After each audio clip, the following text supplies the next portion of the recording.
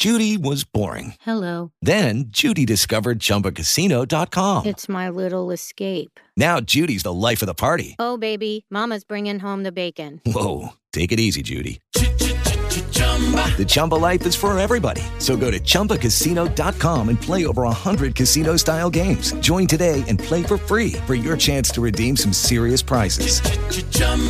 ChumbaCasino.com. No purchase necessary. Void where prohibited by law. 18 plus terms and conditions apply. See website for details. Lucky Land Casino, asking people, what's the weirdest place you've gotten lucky? Lucky? In line at the deli, I guess? Aha, in my dentist's office. More than once, actually. Do I have to say? Yes, you do. In the car before my kids' PTA meeting. Really? Yes. Excuse me, what's the weirdest place you've gotten lucky? I never win and tell. Well, there you have it. You can get lucky anywhere, playing at LuckyLandSlots.com. Play for free right now. Are you feeling lucky? No purchase necessary. Void where prohibited by law. 18 plus. Terms and conditions apply. See website for details. Love Crimepedia and want to help support the show? You can do so by buying us a coffee through the supporter feature from Acast. It's up to you how much you give, and there's no regular commitment. Just hit the link in the show description to support now.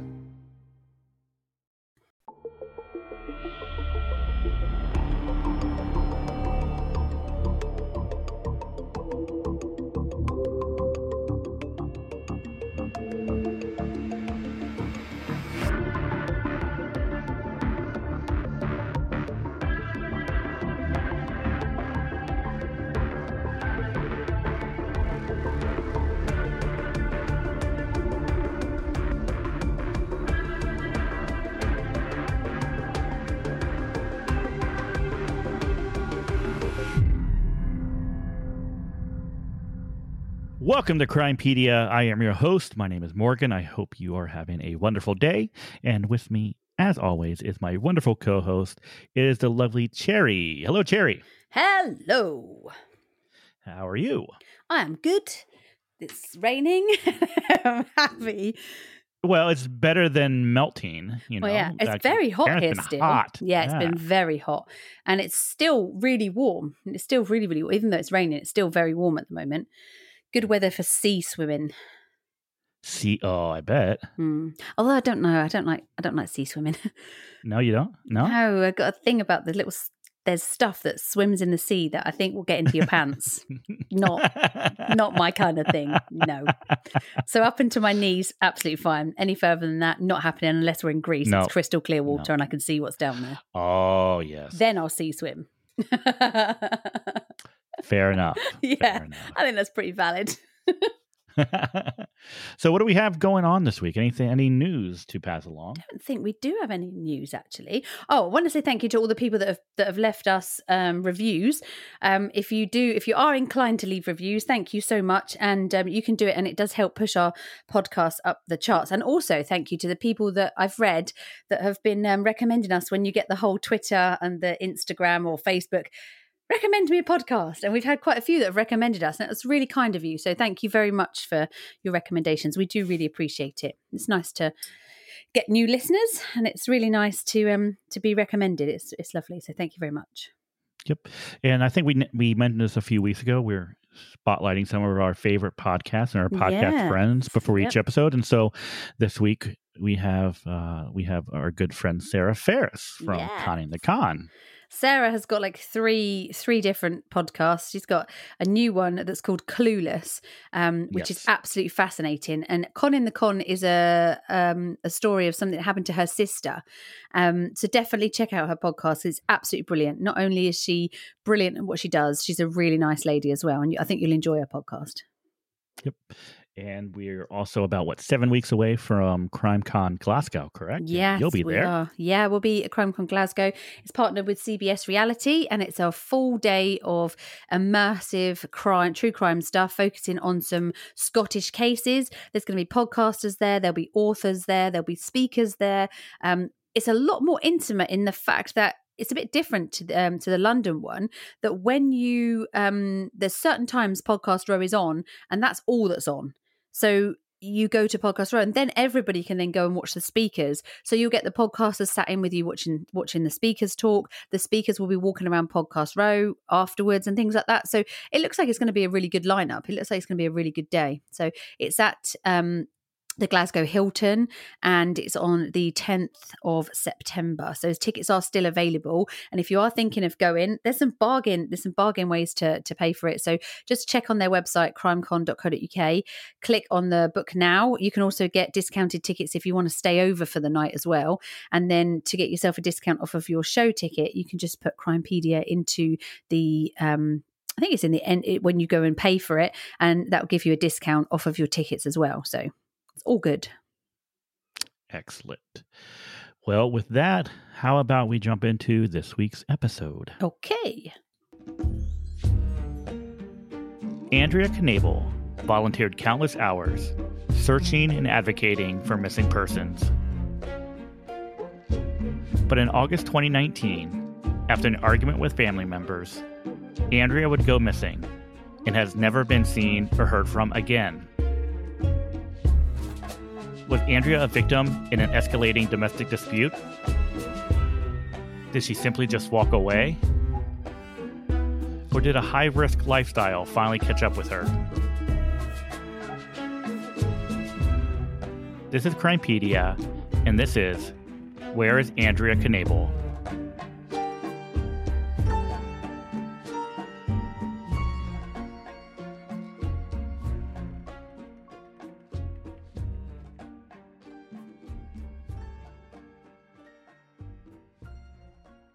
All right, Cherry. Andrea Michelle Knabel was a 37-year-old mother of two from Louisville, Kentucky. She was the oldest daughter of Cheryl and Mike Knabel. From an early age, Andrea felt like the black sheep of the family, believing that her parents favored her youngest sister, Sarah, over her. Oh, no. Andrea was a graduate of the University of Louisville and had worked as an analyst at Humana.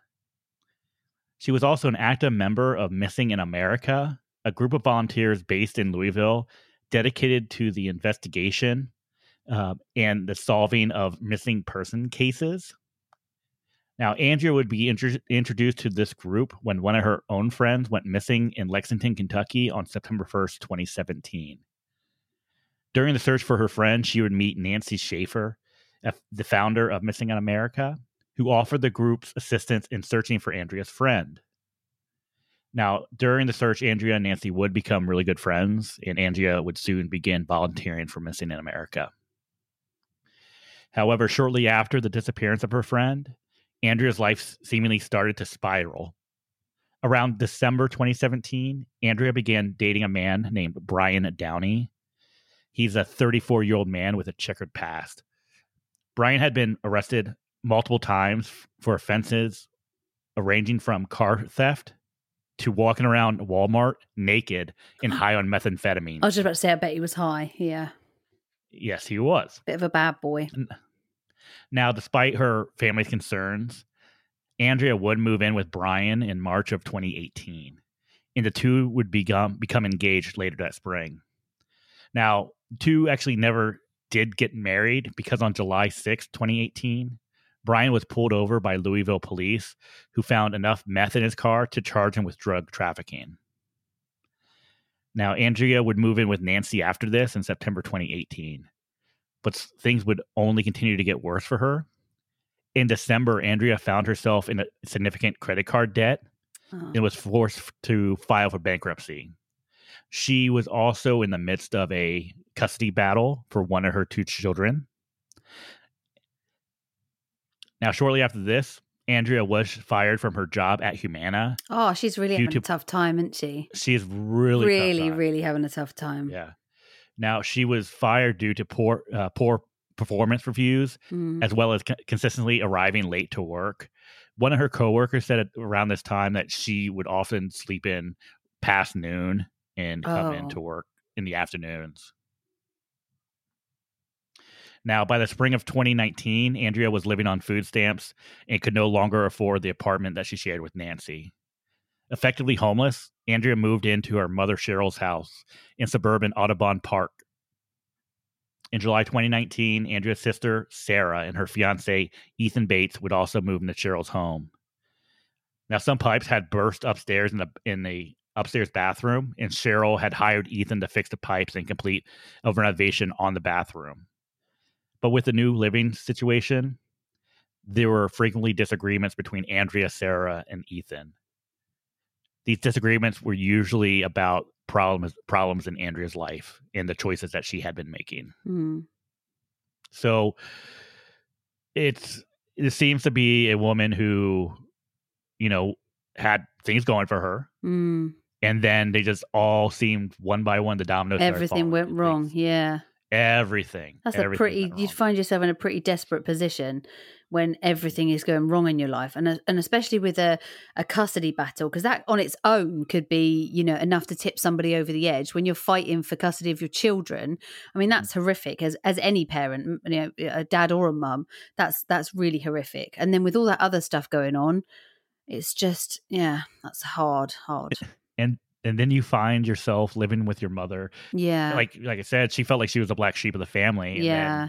The golden child. That's right. Moves home too. Now you live it moves home too. Yeah. And so, and I understand, like, as a, if I had a family member who seemingly was spiraling out of control and I wanted to help, I probably would. I don't know. You kind of have to give people some tough love sometimes. Yeah. Yeah. And say, you know what, you need to get your stuff under control, and you need to, especially when there's drugs involved, not even if she's not taking the drugs, but even if she's with somebody who's taking drugs, that in itself can be a very difficult thing to deal with, So, that's really hard. And it must be hard as a parent to look at your kid and go, do you know what? No, you've had enough chances. That's it now. That must be heartbreaking, because I bet every single parent doesn't want to do it. But they're trying to do it for the best of the kid. Well, I know they're adults, but the best of their child. Absolutely. No, absolutely. Now, at around 8 p.m. on August 12th, 2019, Andrea would get into an argument with her mother, Cheryl, about her life choices. Now, this would quickly escalate into a scuffle with Sarah and Ethan. Oh, okay. Okay. And from what I understand and what I've seen, it did get violent between the three of them. Right. So that's awful. I don't know if it was just pushing or if there was punches thrown, but there was more to it than just yelling at each other. That's not good. Now, after things in the house settled down, Ethan would take Andrea to a nearby hospital at around 9:50 p.m. Now, it's said that at the time, Andrea was needing treatment for injuries from a face infection. Okay.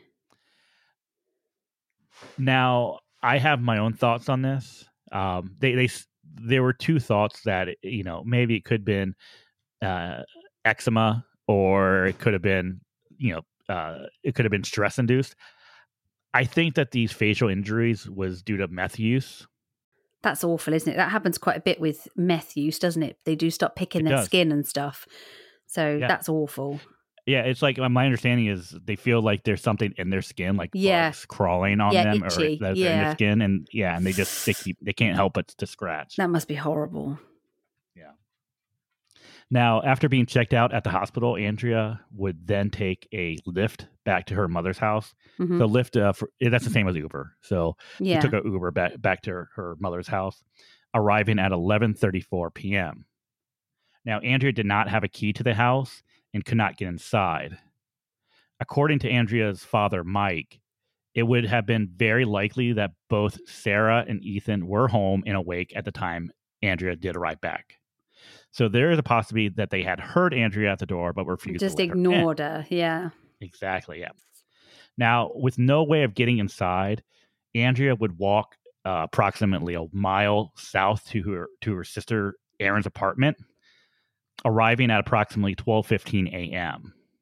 Okay. Oh, God. Now, that'd be unwelcome, wouldn't it? Straight away. Oh no, very. Be unwelcome at that time of night, just turning up. Yeah. But at the time, when she did arrive, Andrea, who was clearly in distress, would tell Erin about the fight that she had early in the evening. Andrea would tell Erin that she was upset because her mother, Cheryl, Sarah, and Ethan were disappointed in her life choices and felt like she was being ganged up on. Yeah, which you would feel like that, wouldn't you? No, absolutely. Now, Erin would invite Andrea inside to watch television in an attempt to calm her down. Yeah. While Andrea was in the house, Aaron called Cheryl, urging her to tell Sarah and Ethan to let her back into the house. Now, at the time, Cheryl wasn't staying at the house while these renovations were going on. She was actually staying elsewhere. So at the house was just Sarah and Ethan. Oh, okay. Okay. Yeah. At 1:03 a.m., Aaron dropped Andrea off at their mother's house. But 7 minutes later, Aaron received a text message from Andrea stating that they would not let her in. And at 1:38 a.m., Andrea was back at Aaron's apartment where she begged to be allowed to stay the night. Oh, it's horrible. What a horrible situation. It's absolutely horrible. Yeah, because horrible. The place that you call home, even though you probably don't want to be living at your mother's house, you can't get in. You have your sister and her fiance who are not letting you in. You have another sister who, basically said, "Hey, let's go back and take you back." Off. Yeah. Yeah. Yeah. And then it just only gets worse because, now she's back at her sister Aaron's house begging to be allowed to stay the night. Yeah. But her sister refused. Yeah. Saying that she's too volatile and she was on edge and she would be too much of a liability to allow to stay at her house. So Andrea would once again walk back to her mother's house, arriving back there at 1:54 a.m. Okay. We know this because of phone records, right? And we also know that she was still there at 2:12 a.m. Right. Because she attempted to FaceTime a friend, but that call was not answered. It's hard, isn't it? Because when you've got somebody in your life that you love, but they are on this downward spiral and they're not actually admitting the fact that they are on a downward spiral or the fact that they can't see it themselves, it's very difficult. When you think you've done everything you can to try and help them, it's very difficult if that person continues to keep making the same mistakes or keep not getting themselves cleaned up. It must be really hard to turn your own sister away and say, look, no, you can't stay. She must have been feeling absolutely awful doing that.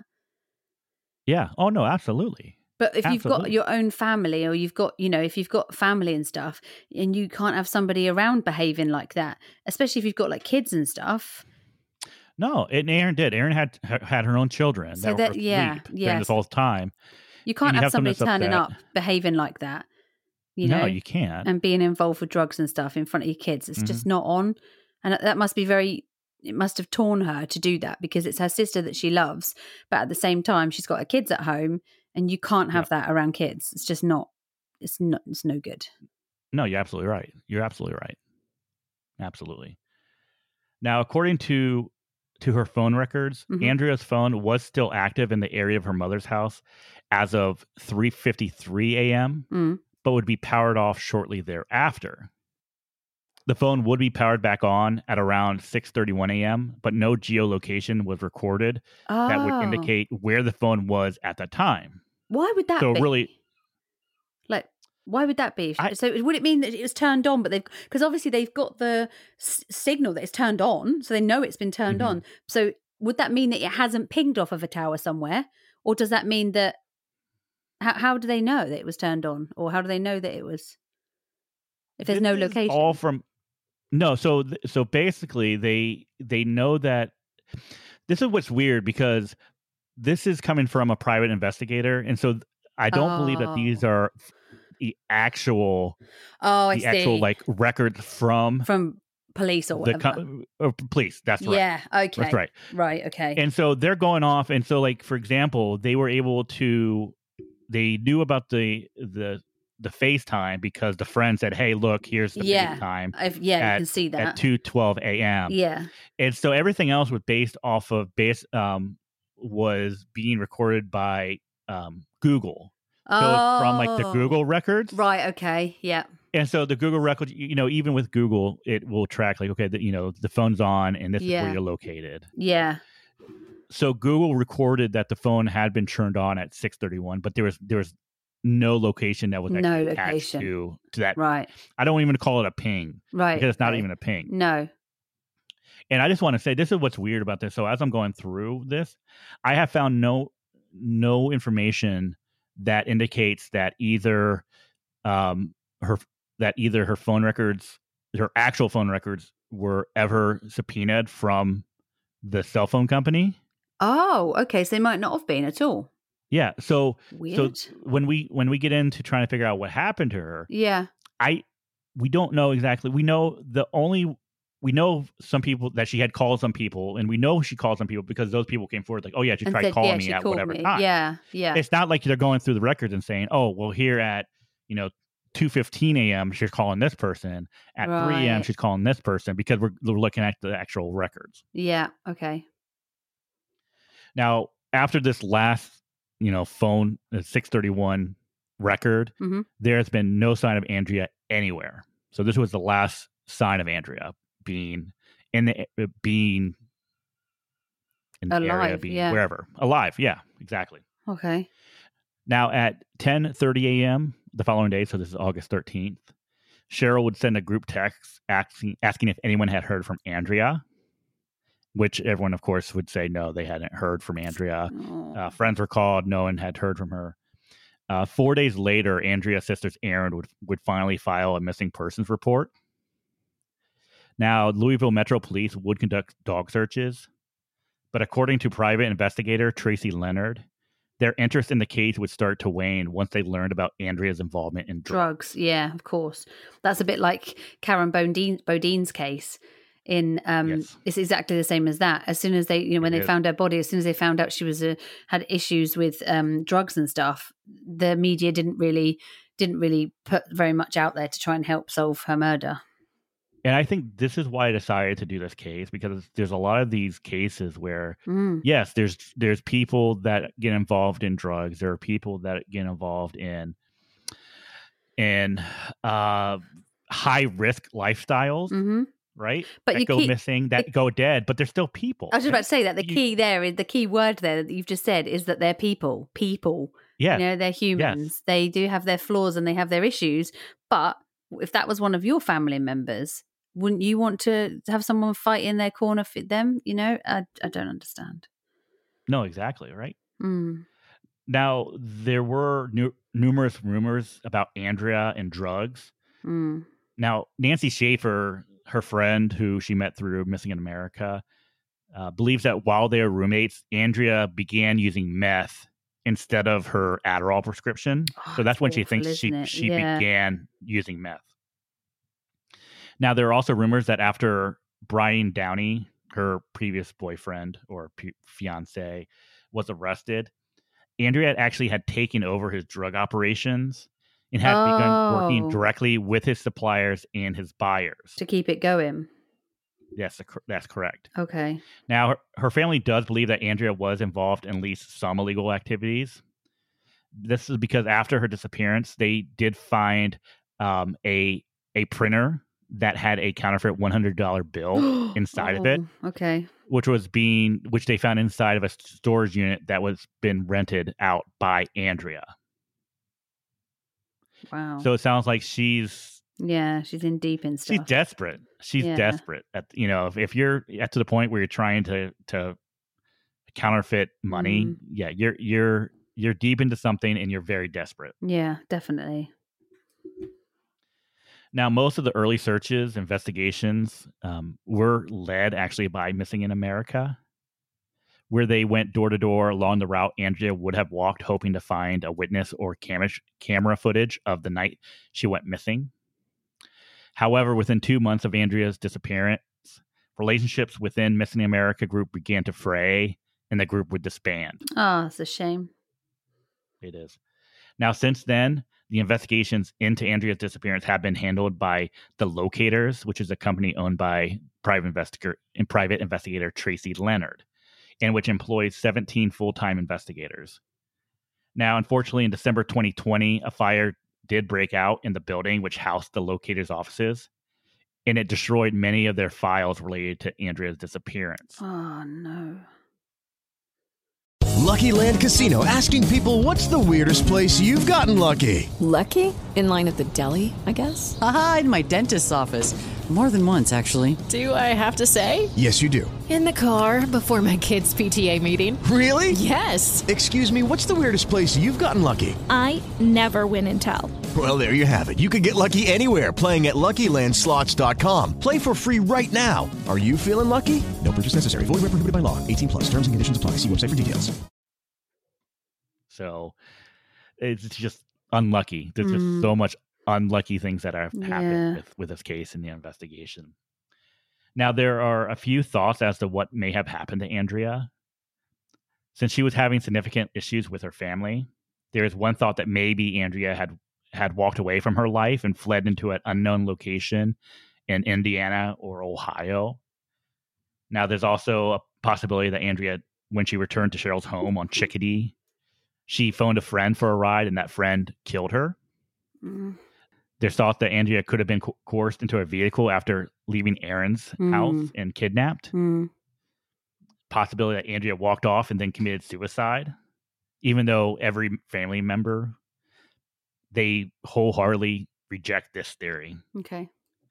I don't think you can reject it 100% because, can't. She's in a really bad place. No one's letting her in. She can't get hold of people. She's feeling really alone and desperate. It's late at night. She's got nowhere to go. She's losing her kids. She's taken over a drug business. God knows what's happening with that. I mean, I don't think you can rule out suicide because people, when you're in a desperate situation, you don't know how you'll act. So I don't think you could rule that out 100%.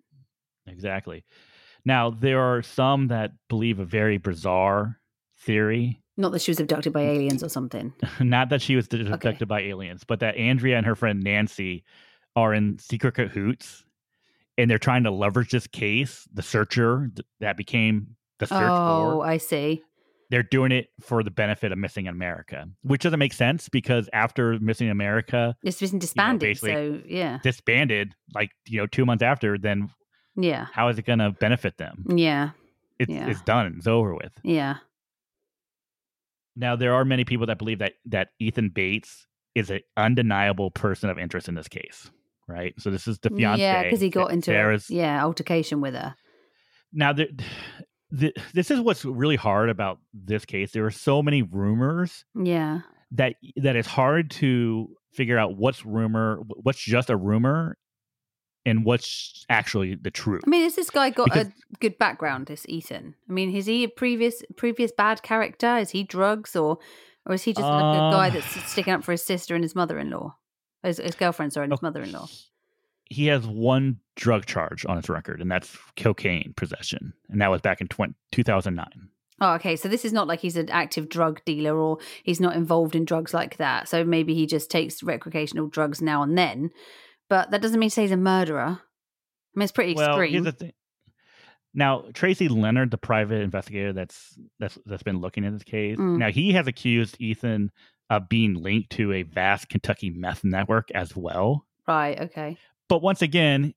I'd want to see the proof of that first, though. Exactly. Yeah. Exactly. I mean, it's all well and good saying he's linked to it, but I mean, is this that he just bought some meth from somebody, or is this that, he is actually well in there and, within the I don't know. I don't think you can count on that kind of thing. Yep. It's a bit of a far-fetched theory to be falling out with your sister-in-law and then to kill her, and your girlfriend not know anything about it. The mother, I mean, she's not gonna stand for that. You murdering her sister. So exactly. I'm not too sure about that. I think there needs a lot more investigation into that. I think. Yeah. Now there's some stuff that people have said and come out with, which kind of, if you look at it on the surface, like, okay, that's kind of suspicious and maybe there's some involvement. But I think if you look deeper into it or you think about it a little bit more, it's just suspicion. Like, okay. Yeah. So according to one neighbor, around the time of Andrea's disappearance, there was construction going on in the house in the middle of the night. So she's under the cement again. Exactly. Yeah. Now, they also believe that they had heard construction noises coming from the house the night that Andrea went missing. Okay. Yeah. Well, first off, we know that Ethan was in the home to do renovations. Yeah, of course. Yeah. So Ethan owns a construction company. Yeah. And Cheryl had hired him to come and work on some things. So is it possible that the neighbor heard construction going on? Yes. 100%. Yeah. Is it possible that they had been working on something at night? Yeah. Yeah. It's possible. Because he lives there. Is it possible that you heard banging and stuff because the three of them had been fighting? Yeah, that's possible too. Yeah. But that doesn't mean that the night that she went missing, he killed her, and that's what you were hearing, and that she's now underneath The floorboards. But the thing is, that's very easily sorted, because I mean, even if they did lay fresh concrete, because it's always suspicious in a case where there's freshly laid concrete, it's always suspicious. But if that's the case, then they just use ground penetrating radar to see if and that's it. So there's nothing like big and huge that has to go on to rubbish that theory. The other thing I suppose you could say is that because he is a construction worker, he's got plenty of places that he could get rid of her that wouldn't seem strange. I mean, he probably lugs around big heavy bags, bags of sand, bags of cement. So him carrying a big heavy bag is not going to be suspicious. And so I'm sure that there's plenty of places that he works that I saw a case about this, and I can't remember. There was a construction worker, and he had taken the body of somebody he killed and put it underneath a job at the house of a job that he had done. So it wasn't anywhere near his house, but he had actually put it under a customer's garage floor. Oh, wow. So the body was buried, and it was a police officer that was looking into it. And it was only by chance that the police officer looked through the jobs to see what jobs this guy had on. And there was a garage one, and then went and checked it, and they used a ground penetrating radar, and the body was underneath it. So that is another thing that I would, if I was an investigator, I'd be looking at what jobs he's been carrying out recently and where he's been working, where he usually gets rid of his surplus material, where he dumps his waste, where does he get his, where is his materials, where do they come from? Is there a place where there's an incinerator or something where they used to get rid of certain stuff? So I would look into him, obviously, purely because they had an altercation and he's had to deal with the fallout from a lot of her behavior. So that would it would really sort of start to really annoy you after a while if this is constant in your home life. So I would definitely look into him. He would be a person of interest to me. Now, the other thing is with Ethan is, once again, this is speculation or rumor, that the night of that she went missing, the fight actually was in regards to Andrea's behavior around Ethan. Now, people have said that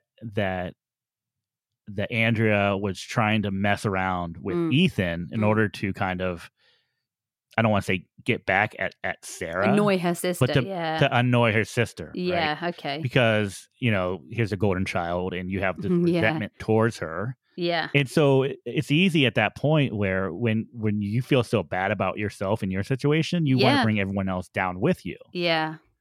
And to annoy your sister as well, you go for the one thing that, that means a lot to her. Exactly. Okay. Once again, speculation.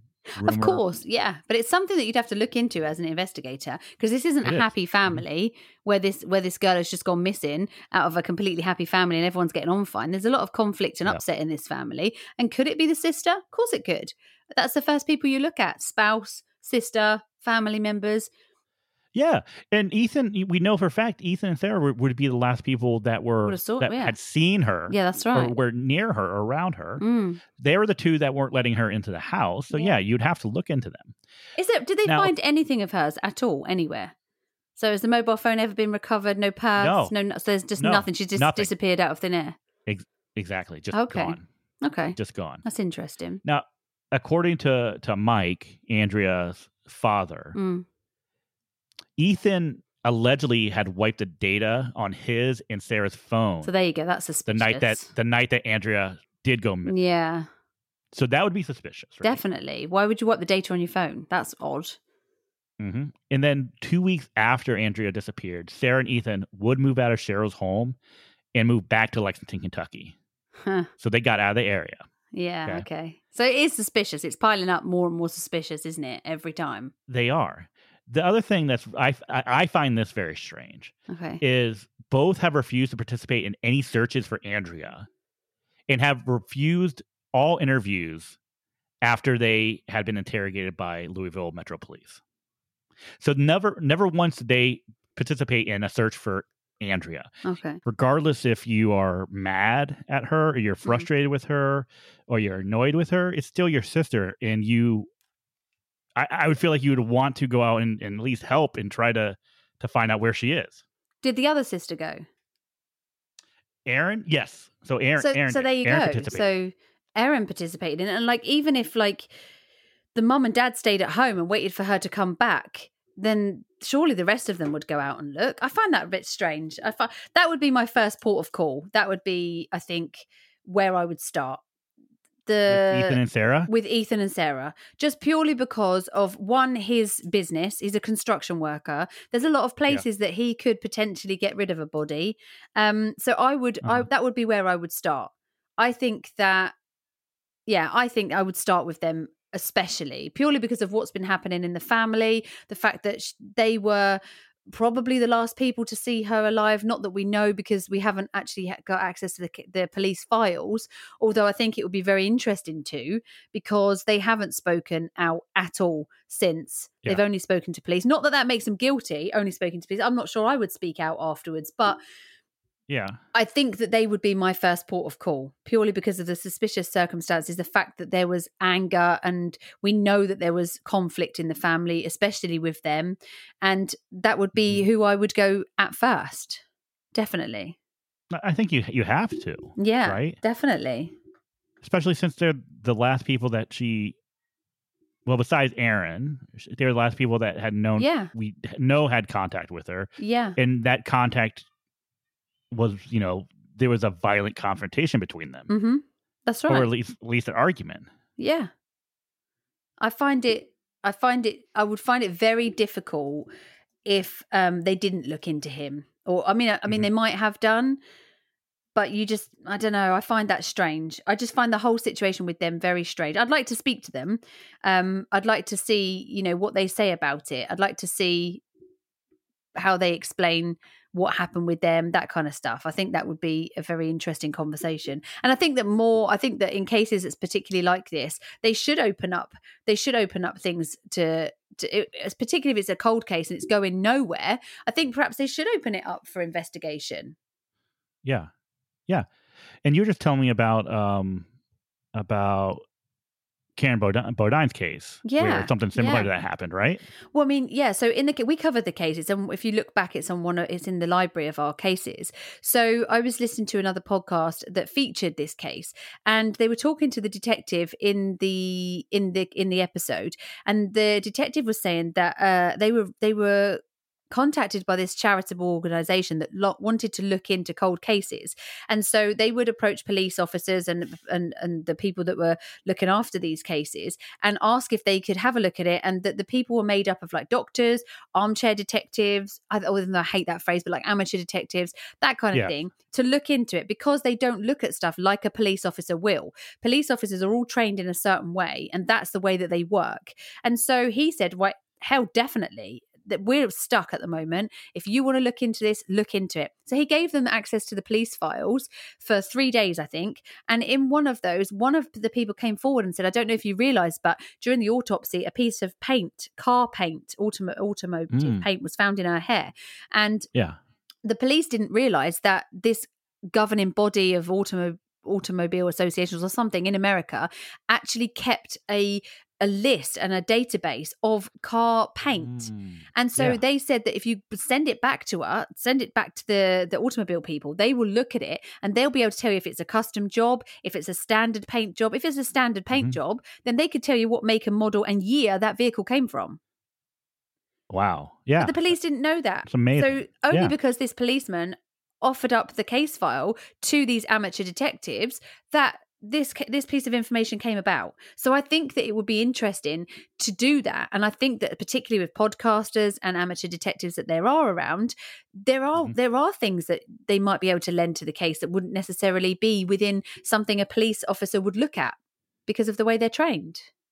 No, that's really interesting. And I think, especially for this case, because there's accusations that of course, the police department didn't do as much as they could have. That's right. Because of her circumstances and her possible, her involvement in drugs. Yeah. So if that's the case, open it up. Let other people look at it. Exactly. Let us have a look at it. I'll have a look. I know you would. I would. I'd be very interested to see who they questioned. I'd be very interested to see the movements of the brother-in-law around the time that she went missing and after the time she went missing. It's not going to be something out of the ordinary to see him carrying around things wrapped in tarpaulin, bags of sand, bags of cement. Like I said, it's not going to be it's not going to be suspicious, him having stuff like that, heavy stuff in the back of his truck. So no, you're right. Could he have disposed of her body somewhere? Yes, he could. Would it have been suspicious seeing him carrying carpets or bags of stuff, heavy stuff? No, it wouldn't be suspicious. Nobody would think anything of it. So yeah, that would be my first port of call. That would be where I went first. I don't particularly think that the drug part of it, although it's, she's taken over her boyfriend's drug business. And so if that's the case, the drugs part of it could be that now she's vulnerable because she's obviously in possession of a lot of drugs. And so she's now probably got relationships with dealers. She's probably got relationships with customers, she's got to be getting the drugs from somewhere. So there's a network of people that they're not above the law. So is it that somebody else has thought, right, now he's in prison, what's she going to do about it? We'll take over his patch. We'll earn the money that he's earning and we'll get her out the way. Yes, that's another thing that could have happened. But yeah, it could have, yeah. Given what happened that evening, given the circumstances, I don't think that they chose that exact moment to get her, and I don't think that was the case. I think it would have been they would set up a place for her to meet them one night, and that's when it would go down. I mean, not just randomly pluck her off the street. Sorry.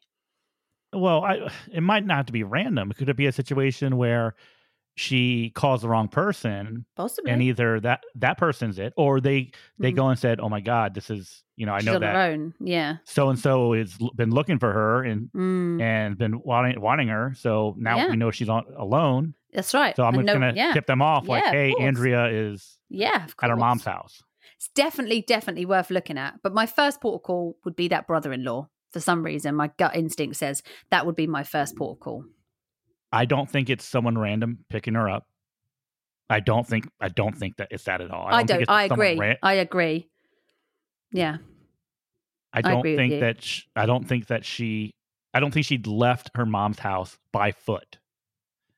I think I don't think so. Either she's picked up by someone she knew, or someone she knew, or she was removed from the area by whoever. Yeah. Or whoever. Yes. Yeah. Yeah.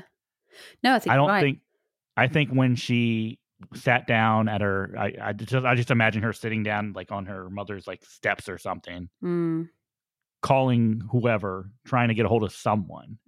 I don't see her just getting up and walking off. No, but did she? Did she even have the chance to sit down trying to call somebody? We don't even know that because we haven't got the phone records. So, it would. Yeah, I would be very interested to see this case file, to see how far they looked into this.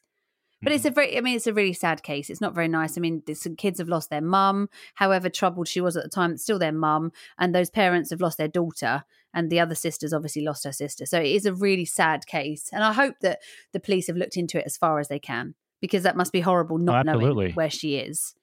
I mean, I think you would assume that she's dead, but you don't ever know. So that's the problem. I don't think she walked away from her life. I don't think she just decided to start a new life. She didn't have the resources to do that. No. What is she going to start a new life with? That's right. Exactly. So no. But yeah, thanks very much. Thank you for this case this week. It's really a really interesting case. I've not heard of that one before. So I'm sure lots of people probably haven't. Yeah. Would you like me to lighten the mood slightly? Yes, please. Okay. Hey, use a dummy and use a piece of shit. Thank you, Captain. Okay, so this one is quite funny. This is, if you don't usually listen to our show, this is a segment which we do. It's just called Dumb Criminal. And it's where we just tell you some of the funny stories from the criminal underworld across the world. This one is from Kent. Now, it was published that a UK driver was arrested for reckless driving. And when he was arrested, the officers were in stitches. Now, the fiasco began after officers attempted to pull over this Audi A7 that they had watched swerving all over the road and thought, this is a bit odd. Let's just pull him over. They tried to pull him over, but he refused. So it was like a 35-mile chase that they did, and this guy refused to give in. And eventually, they got him And they got him in a place called Knucklehead in Minster in Kent. And he ran out of petrol. So there was nowhere for this guy to go. But he had he had a massive amount of cannabis in his car. So straight away, obviously, they found it. I mean, it was a huge bag. It's like the size of a pillow. It's a huge bag of cannabis. Oh, wow. It was massive. So the officers asked him for his documentation, to which reluctantly he gave them. Now, when the officers looked at this documentation, which was a driver's license, they found out that it was a driver's license from Legoland. So when he was 13 years old, he was 21 at the time he was pulled over. When he was 13 years old, he went to Legoland. Now, this driving license is given to kids that do this theme park driving test. So they're sat in a brick-built electric car and they have to go around this little course, and they got traffic lights and a roundabout and then Lego policemen with a speed camera. And at the end of it, you get this Legoland license. And so when he was asked for his documentation, that's what he gave. That's why he gave them his Legoland license. Let me just say, that sounds amazing. It does sound like fun. Yeah, it does sound like good fun. But I think we're a little bit too old, unfortunately, to be allowed to go and get. I don't know. I don't think we can. I think we wouldn't be allowed to slip him like a $5 or something? He and probably do could. It?